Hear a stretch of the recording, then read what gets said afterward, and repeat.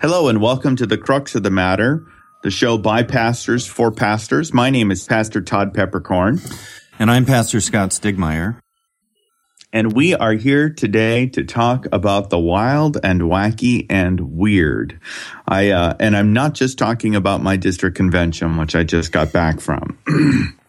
But we've continued, before we get going on that, I guess, we've continued to have a sort of steady stream or smattering of feedback, mostly along the lines of, thanks for doing this, keep up the good work, and we appreciate all of that feedback. The most useful feedback that you can give to us, bar none, is to go and do a review on iTunes. That is a really, really helpful thing. Go to thecruxofthematter.net. And if you go to the subscribe in iTunes button or link, you will find it, and just leave a review or even a rating. That is the most useful thing that you can do for us. So I hope that you're able to do that. But now that we've actually gotten going, how are you, Scott? I'm doing great. How are you doing? I am coming off of a little trip. I'm in the California, Nevada, Hawaii district of the Lutheran Church Missouri Synod. And so we had our district convention last Friday to Sunday. We finished at about 11 o'clock Sunday morning, much to my annoyance, truth be told. So I got back from that not too later Sunday afternoon. So I'm kind of in catch-up mode still. You know how that goes. Yeah, I hate it when they have district conventions over the weekend. Yeah, one of the things that I actually really appreciated about our convention is that we passed a resolution that they not go over a Sunday again. There you go. Yeah, so that'll last at least until the next convention, and then we'll see if there's another resolution to have them on Sundays. We'll see. Well, I understand. You never can tell. I understand that for the lay delegates, if they work, you want to have it over a weekend where they can come, but to have it over a Sunday and require all your pastors to come, it just causes problems. Yep. Yeah, it just becomes messy for pretty much every congregation in the entire district. Right. While I can see the benefit, sort of. Ultimately, I don't think it's worth it. No. I don't think it's a good idea. No, end it on Saturday night if you have to. Yeah, or even Saturday afternoon. In our case, since we include Hawaii in our district, you really have to allow for some real travel time in our case. But and as do you with English district, because you got people coming from all over the country too. It's coast to coast. Yeah, I wonder how long it'll be until we start to have conventions all electronically. One great big Skype call. Yeah. So well, we're already starting to vote that way. Yep. The presidential election, at least, is done that way. Which arguably is one of the most important things a convention does. And if we can do that over electronics, it seems like we could do a lot of the lesser things over the web as well. One would think. I thought when that passed in 2010, I kind of thought of that as the Incumbent Claiming Act or something like that. That I think that makes it almost impossible for an incumbent to be unseated. Yeah. But they'd have to be really bad. It's a whole nother topic. Right. Yeah. Exactly. They would have to be really, really bad. And we are just not going to go there, Scott. No. We're not going to do it. No. So our topic du jour for the week is kind of a strange one. But I think that I can pull this in. And in order to kind of get us in, I have to set the stage a little bit. And this is the stage. So we had our district convention. A part of our district convention, and a part of the reason why it was over a Sunday, was because most of Saturday was taken up with a missions conference. So we had a bunch of speakers in, and about 5-6 hours taken up in kind of typical conference type stuff. There are breakout sectionals, then there's a couple plenary speakers, this sort of thing, all which is fine. Then at the end of the convention, the next morning, Sunday morning, I'm sitting with my lay delegate at the restaurant eating a $20 Eggs Benedict, as one does at conventions. Mm-hmm. And we see some people walk past dressed up in superhero costumes. And I think to myself, isn't that interesting? Which Missouri Synod pastors are those? Exactly. Now that's bringing clown ministry to a whole nother level. Right.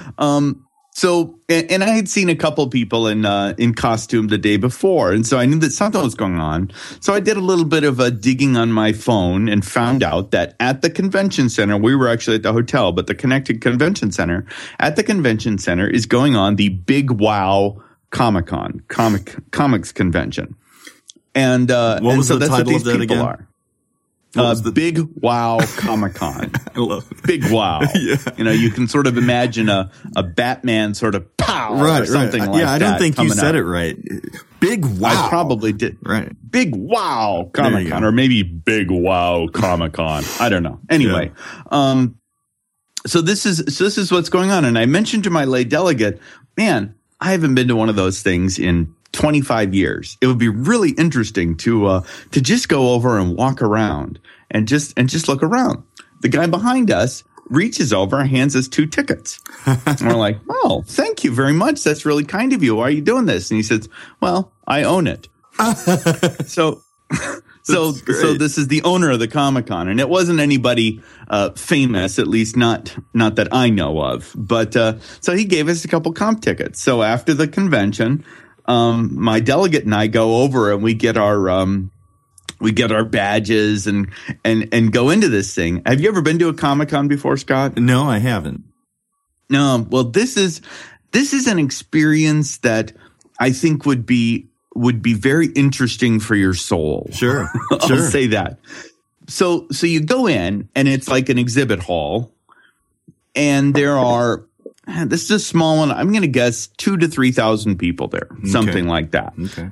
There are Comic-Cons where they have 30,000 people out. So this is a relatively small one. There are about 100, maybe 150 displays, and it's everything from comic books. So it's like a comic book store comes and brings all of their wares, new stuff, used stuff, everything. You've got that. You've got like Japanese anime displays. You've got a couple things of weapons, like a sword that weighs 50 pounds because it's the size of a like a Japanese anime character sword where it's like 1.5 feet thick, this sort of thing.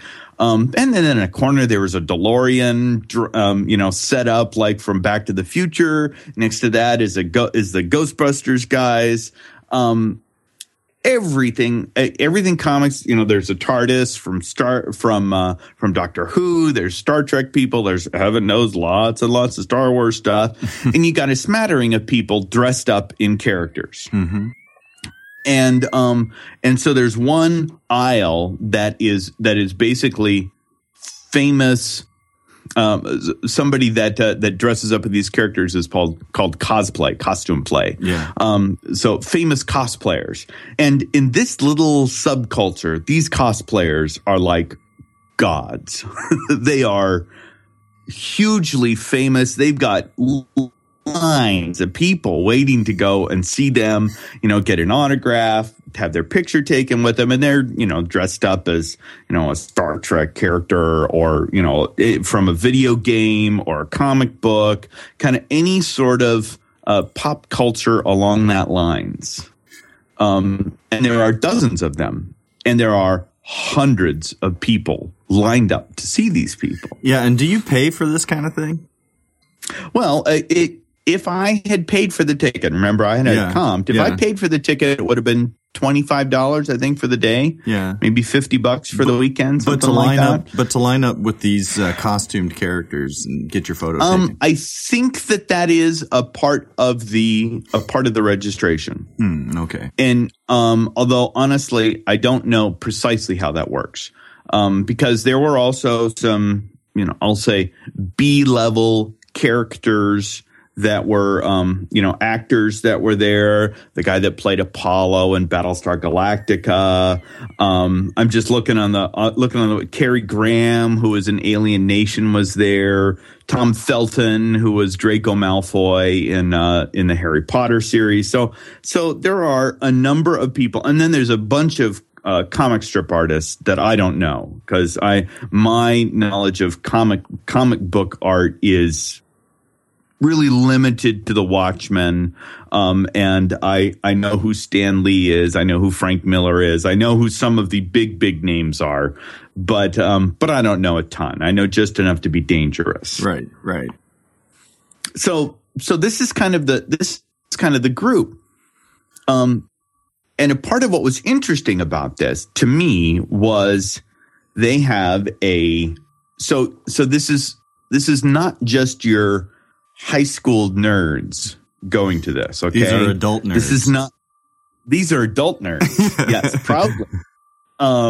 And so you get lots and lots of people in their 20s and 30s. Yeah. You've got a healthy smattering of people in their 40s, but even 50s. A lot of the people running the exhibits were in their 50s and 60s, I'd say, like the owner of a comic book store, like what's his name off of The Simpsons. You know that character I'm talking about? I can't remember his name. No. But then the people that are wandering around, there are also families. There were lots of kids there. There is, I kid you not, a whole area dedicated a kids play area. So this was family friendly. Absolutely. This is family friendly. Some of the cosplay characters' costumes were anatomically remarkable. A little racy. Yes. Okay. Yeah, something along those lines. Okay. My elder said that one of the characters looked like it was a 40-year-old in $1 million body. Okay. So a lot of plastic surgery done for many years. Interesting. But there's a whole area that is dedicated to teaching children how to draw comics, how to make cosplay stuff, how to make costumes. How to do all of these different role-playing games like Magic and these others. Scott, it was Sunday school. It sounds like a subculture. It is a subculture, no question. But so they've got Sunday school, they've got rituals, they have identifying marks, they've got clothes, they've got persecution, they've got identity and belonging. They have all of the things that we would call a subculture. Mm-hmm. But also, I would suggest all of the things that sound an awful lot like a church. Yeah, it sounds like a religion. Yeah. Now, I'm very curious on whether the people there would consider this a religion or not. They probably wouldn't. No, but they would probably recognize the similarity. Maybe. I mean, if pointed out, at least. Yeah, I suppose it's possible.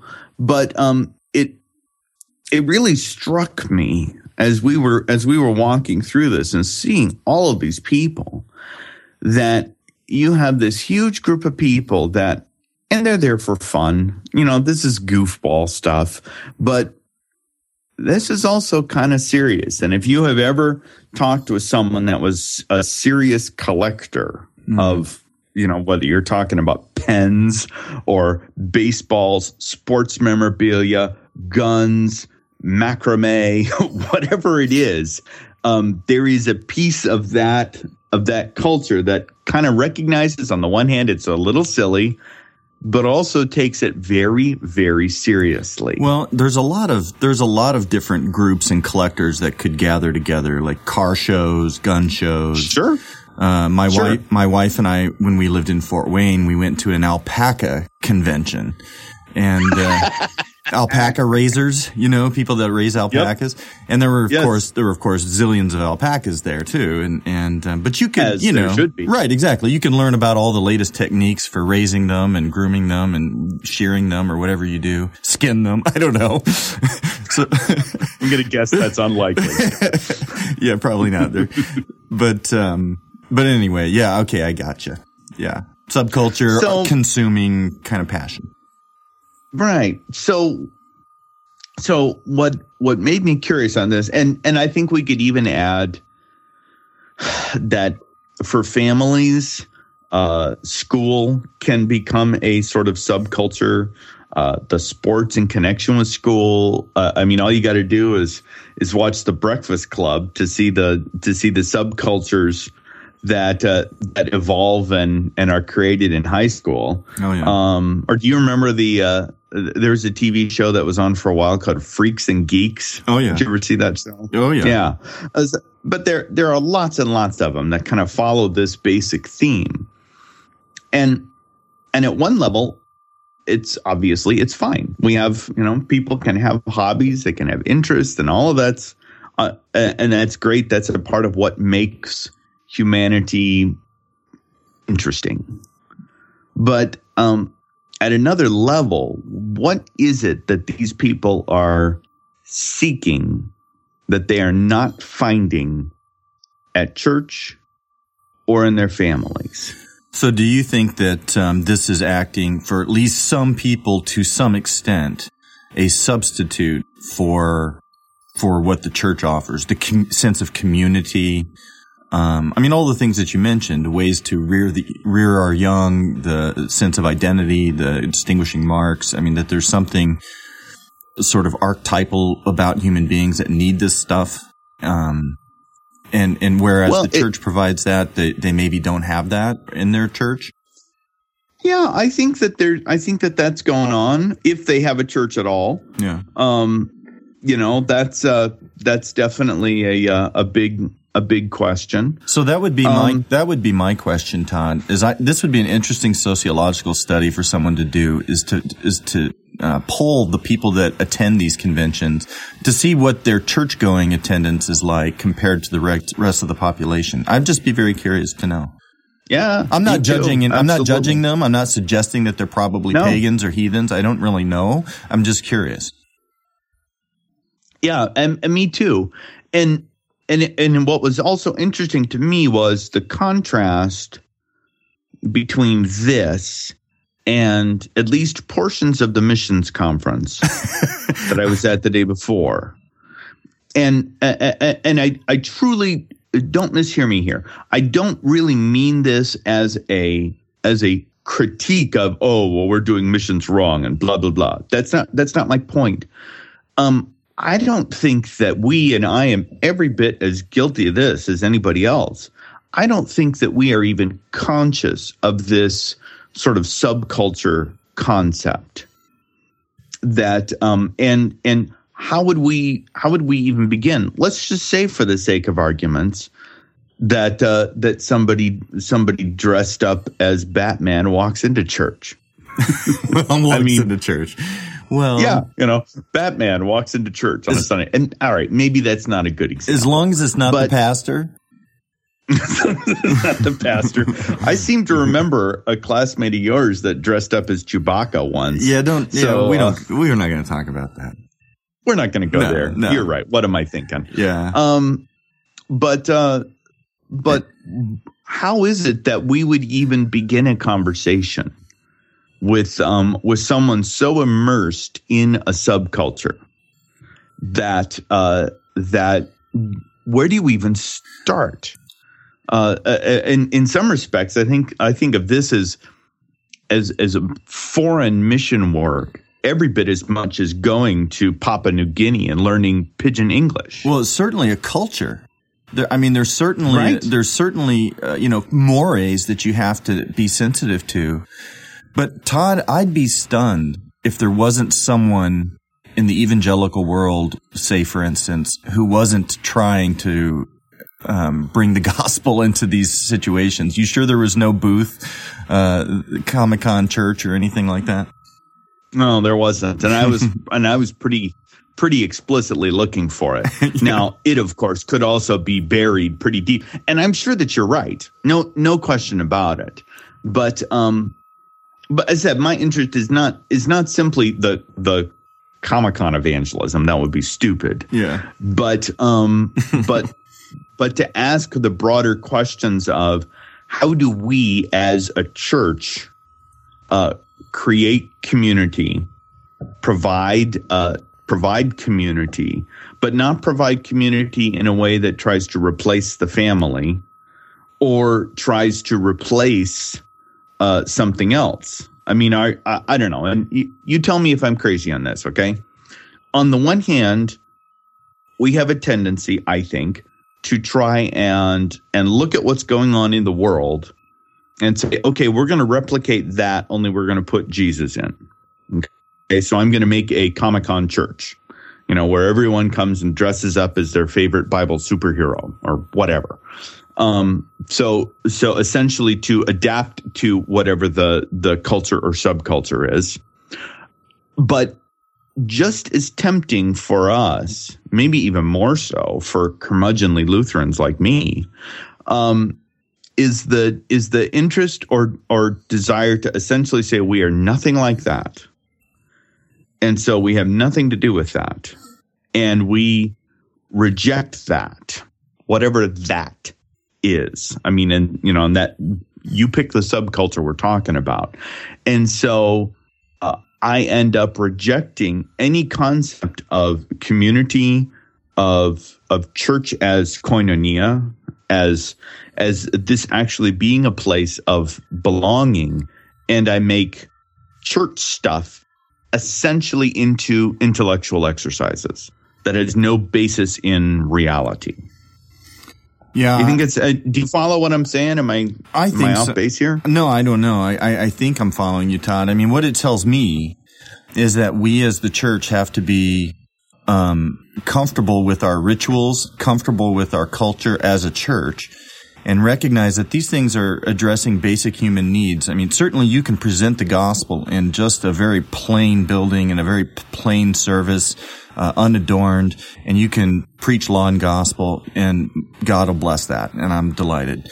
But there is something about us as creatures that responds well to ritual, to custom, to tradition, to adorning the practices that we value. And I think that as the church, we can satisfy something deeply human by retaining the customs of our church. I mean, and retaining tradition. I think these things can help be vehicles to the gospel, and can also speak to this part of us that desires community and desires to resonate with the Creator, or have a relationship with the Creator. And, I think when we say, well, I don't mean me and you when I say we, but when we, right. Lutheranism sometimes says, we got to get rid of the rituals and we got to get rid of some of this liturgy and so forth in order to appeal to the very ones, I suspect, that are at these conventions. And we realize that they are simply doing what we do, but with a different expression. I don't know. I think right. That's what I think is interesting. Yeah. Yeah. And it's, and so maybe a part of that does become, how do we become comfortable or more comfortable in our own skin, sort of collectively as the church, and stop defending it in the sense of we've got to argue it, and stop accommodating in the sense of we've got to become like something else. And where does that tension lie? And how do we as pastors, let's say, serve people that, because all of us have, just like we all have different vocations, we are all parts of different subcultures. Mm-hmm. And in some respect, I think you could argue that the family is really the first subculture that we have. It's the basis of all culture. Right. Mm-hmm. And so how is it that I, as a pastor, can minister to, this family with children that, so you have all of these interlocking or overlapping circles, and that sometimes are in competition with one another. And that could be something really obvious, like do I go to the soccer game on Sunday morning, or do I go to church on Sunday morning? But they can also be much, much kind of deeper seated than simply a competition for time. Yeah. And kind of finding, and I'm thinking of how we go through ethical and moral decision making, mm-hmm. Where those things are informed by the church, by the family, but also by school, by the subgroups, all the way down to, how does the coach of the sports team teach their athletes how to interact with one another and with their opponents. All the way down. Yeah, it's a big area. Now we had one more thing just to kind of round this out. We didn't get to do a lot of this because we were sort of out of time and needed to get home. But we also went to a panel discussion. And they have lots, and this is kind of very big part of these things is panel discussions with artists, with all sorts of different people. And so we went to the panel discussion on the bizarre and macabre. Wow. Okay. Or as you would say, macabre. And so in this panel discussion, you've got three guys. One of them is a giant. He's like 7 feet tall, and he is a sideshow performer, sword swallower, fire eater, this sort of thing. Perfect. Okay, so there's number one. This, I kid you not, this sounds like a bad joke.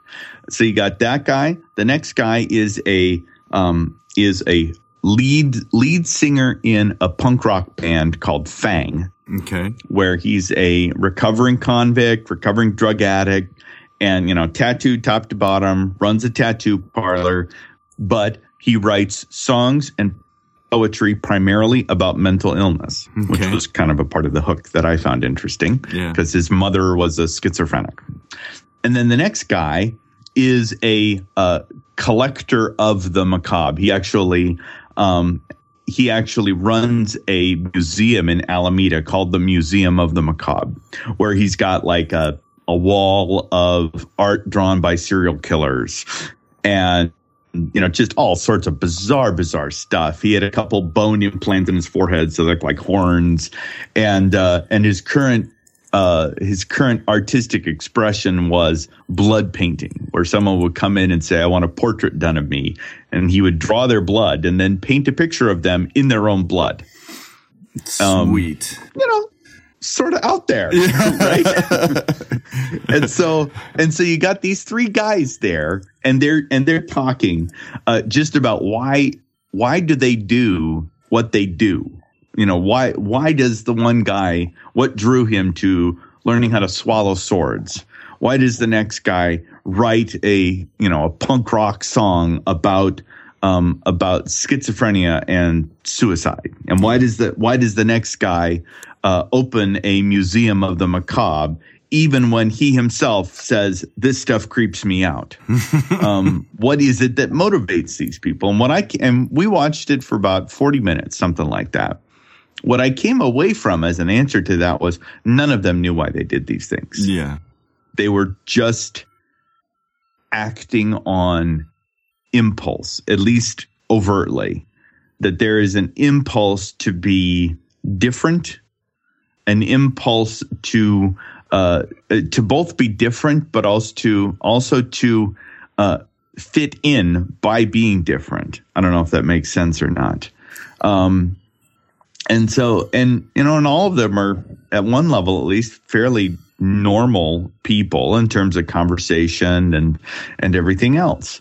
But that there's always one part of us that is drawn to the bizarre. Well, I think. That I'm a huge fan of horror films. I know. And so I've actually read up on some of this stuff, and I've read some of the sociology and the anthropology about horror and, some of the theories that people propose as to the draw to things like horror movies. But, everything else that you just described fits the same description. So people seem to have, what they're drawn to, I think, is a sense of danger. I think there's a sense, in each of those cases, they're confronting danger, they're confronting fear. Right. Even the guy getting the tattoos, people that in body modifications like the horns in his head and stuff like that. Right. I mean, these are rituals of danger. They're, instead of actually going through battle and combat, he's taking marks on his body. I mean, there's all sorts of, it's not that different from the tribesmen in Papua New Guinea again, who are scarring themselves. Ritual scarification is well, anywho. Are we ready to move on to our next segments, or? Not that I'm pushing. You want to talk about blood painting some more. I know how you like that sort of thing. Right. Well, I have a letter. I have a letter from a serial killer. That's my one bit of the macabre. David Berkowitz, son of Sam, is actually a Christian. He's a Christian, and I have a letter from him. I wrote to him, and he wrote me back. So, wow. Well, there's your. Does that scare you? There's your claim to fame, right there. Exactly. David Berkowitz, son of Sam. He's a brother. He's a brother. There you go. Oh, gosh. You never know what we're going to talk about. You don't know Scott. what's going to happen. Well, let's get to the crux of the matter. Yes, let's. Well, and if we were to say the crux of the matter of this is that our hearts are restless until they find their rest in Thee, that we are all, in some in more overt ways than others, searching for the fulfillment which can only come in Christ. Yeah, and I don't want to belittle. I'm really not trying to belittle any of this, so don't mishear me on this. But that is what this is sort of playing out. Mm-hmm. And in some respects, I kind of like this more than the obvious, because you can see that something is not. It is both right and yet strangely wrong. Yeah. In the middle of it. Yeah. So it's both there. No question. Well, before we get on to our next section, you can find show notes for this episode at thecruxofthematter.net/podcast/15. And I hope you will go and check these out. We'll have links to everything that we can find online that we've talked about in this episode. And I might encourage you to go look at some of this stuff, because it's going to be a little bit off the beaten path for our normal things. And our next section is called our friend of the show, and our friend of the show for this week is a pastor named Craig Donofrio. Craig Donofrio is the program director or associate program director at KFUO Radio. KFUO is our synods, our church bodies radio station. And Craig does a couple of different programs. One of them, the one that he does at KFUO or for KFUO, is called Reformation Rush Hour. And then the other program that he does, along with Pastor Bill Swirla, is called The God Whisperers. And Reformation Rush Hour is a fun show. It's a daily that is broadcast live in the afternoons in the St. Louis area, but then is also available online. It so happened that Pastor Donofrio was at our district convention this past weekend, and he had me and a couple other pastors come on his show, and we talked about the demons that pastors face for about an hour, and we had a fun time with that. So that's our friend of the show for this week. You know Craig, Scott? Yeah, I know of him. You know of him, but you don't know him personally. I don't. Well, I mean, we're probably Facebook friends, but I don't know if we've really talked. Gotcha. Well, he's worth getting to know. Yeah. Oh, I agree. I like him. So, what's bringing you joy this week, Scott? Well, guess what? I changed my mind midway through our conversation just now. Excellent. Yeah, because I remembered a book that I read a few years ago. And Todd, if you haven't read this book, I'd be surprised if I didn't recommend this to you sometime. It's called The Elfish Gene, and the subtitle is Dungeons, Dragons, and Growing Up Strange. Okay, it's a memoir by a guy named Mark Barrowcliff, and he's an English person, but this is exactly the guy you're talking about. Although his sort of geekness and nerdiness was expressed more in the role playing games and Dungeons and Dragons and stuff like that, but he's writing what it was like growing up in that subculture. And one of the things that's interesting about this book is that he does get onto some of these spiritual themes that we've been trying to discuss. And he has, partly because one of his friends as a youth, who was a dungeon master and all this kind of thing, became an evangelical Christian. And so that, spurs all kinds of discussion, conversation about what am I looking for? What am I really looking for? But, it's called The Elfish Gene, because someone wrote a book called The Selfish Gene. So he wrote this on a play on words. The Elfish Gene, Dungeons, Dragons, and Growing Up Strange. Mark Barrowcliff. I highly recommend it if you're interested at all in these kind of subcultures and getting to understand people. It's just a very interesting read. Very interesting. Yeah. And no, I have never heard of that book before in my life. I'm surprised I never told you. Okay. As is usual, you are costing me money. Thanks a lot. Are you buying it even now? Well, I'll try to restrain myself until we're actually not recording. Oh, okay. What's bringing me joy this week, and I think it's been out for maybe a month, but I just got around to downloading it today, is Lutheran Service Book, the current hymnal of the Lutheran Church Missouri Synod, is now available as a Kindle edition. Nice. And this is something that I have been hoping for a long time. Not surprisingly, I'm not a huge fan of the projected liturgies and doing that sort of thing in worship. However, having the hymnal as A, searchable, and B, in a way so that it can be enlarged to any size is, boy, you want to talk about accessibility. Mm-hmm. This has big implications, I think, for the ease of helping the visually impaired in church, or even the hearing impaired, because there are methods for having something read to you out loud that's in a print format. I said I just downloaded it about an hour before we started recording, so I haven't had a lot of time to look at it. But I'm very excited to see Concordia Publishing House releasing it like this, and I think that will have some really interesting possibilities in terms of, okay, so just for the sake of argument, I have one man in my congregation that is severely visually impaired. So we literally have to print out the bulletin in like a 150-point font in order for him to be able to see it. Well, that is a swipe of two fingers on a Kindle in order to increase the whole size. So I don't know. Does that mean that we get a Kindle for him and say, or an iPad or whatever, and say, okay, here's your bulletin for Sunday? Yeah. I don't know, but I think it has a lot of interesting possibilities down the road. Totally. Lutheran Service Book Kindle edition costs $20. What took so long?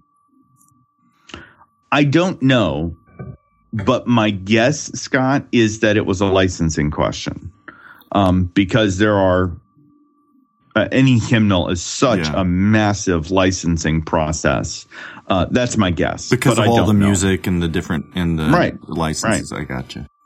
Yeah, that's my guess. Okay, but it's here now, and I'm very thankful for that. It will be interesting to see if they release it in any other formats, like an iBooks format or something else. My guess is no. CPH has a tendency to really lock themselves into one particular platform, which I don't actually think is smart, but I'm not running it either. So they'll probably just keep it in that Kindle format. Maybe they'll release it in a Logos format as well at some point. They do that sometimes, but we'll see. Good. So anything else before we close up here, my friend? No, that's all I got to say. All right. That's our final words for the day. Thank you, everyone, for listening, and we will see you next time.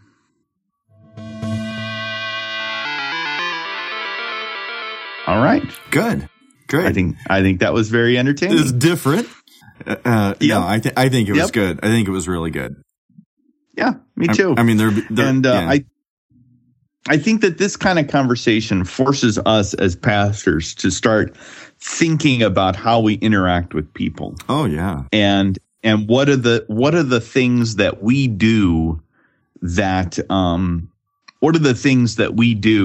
that we do because of our own cultural bias And how do we kind of get out of those things and make it so that the culture that we're bringing is the culture of the church? Mm-hmm. It's not simply the 44-year-old white male culture or whatever it is. And, obviously sometimes those overlap, but not always. Right. So, yeah. Who knows? I think it's interesting. Fun. I think it's definitely raises lots of interesting questions. And, I'm intrigued. I'm just as intrigued by those. There are horror conventions just as well, and where they bring in, stars from the show The Walking Dead and so forth. I get those kind of things in the mail. I've never gone to one. That would actually scare me, going to one of those a little more, but. Scott, you got to do it, man. You're going to be in LA. Well, that's for sure. And I'm going to be like in your backyard. I'm going to take advantage of it. I mean, isn't there I think there's an enormous Comic-Con annually in San Diego.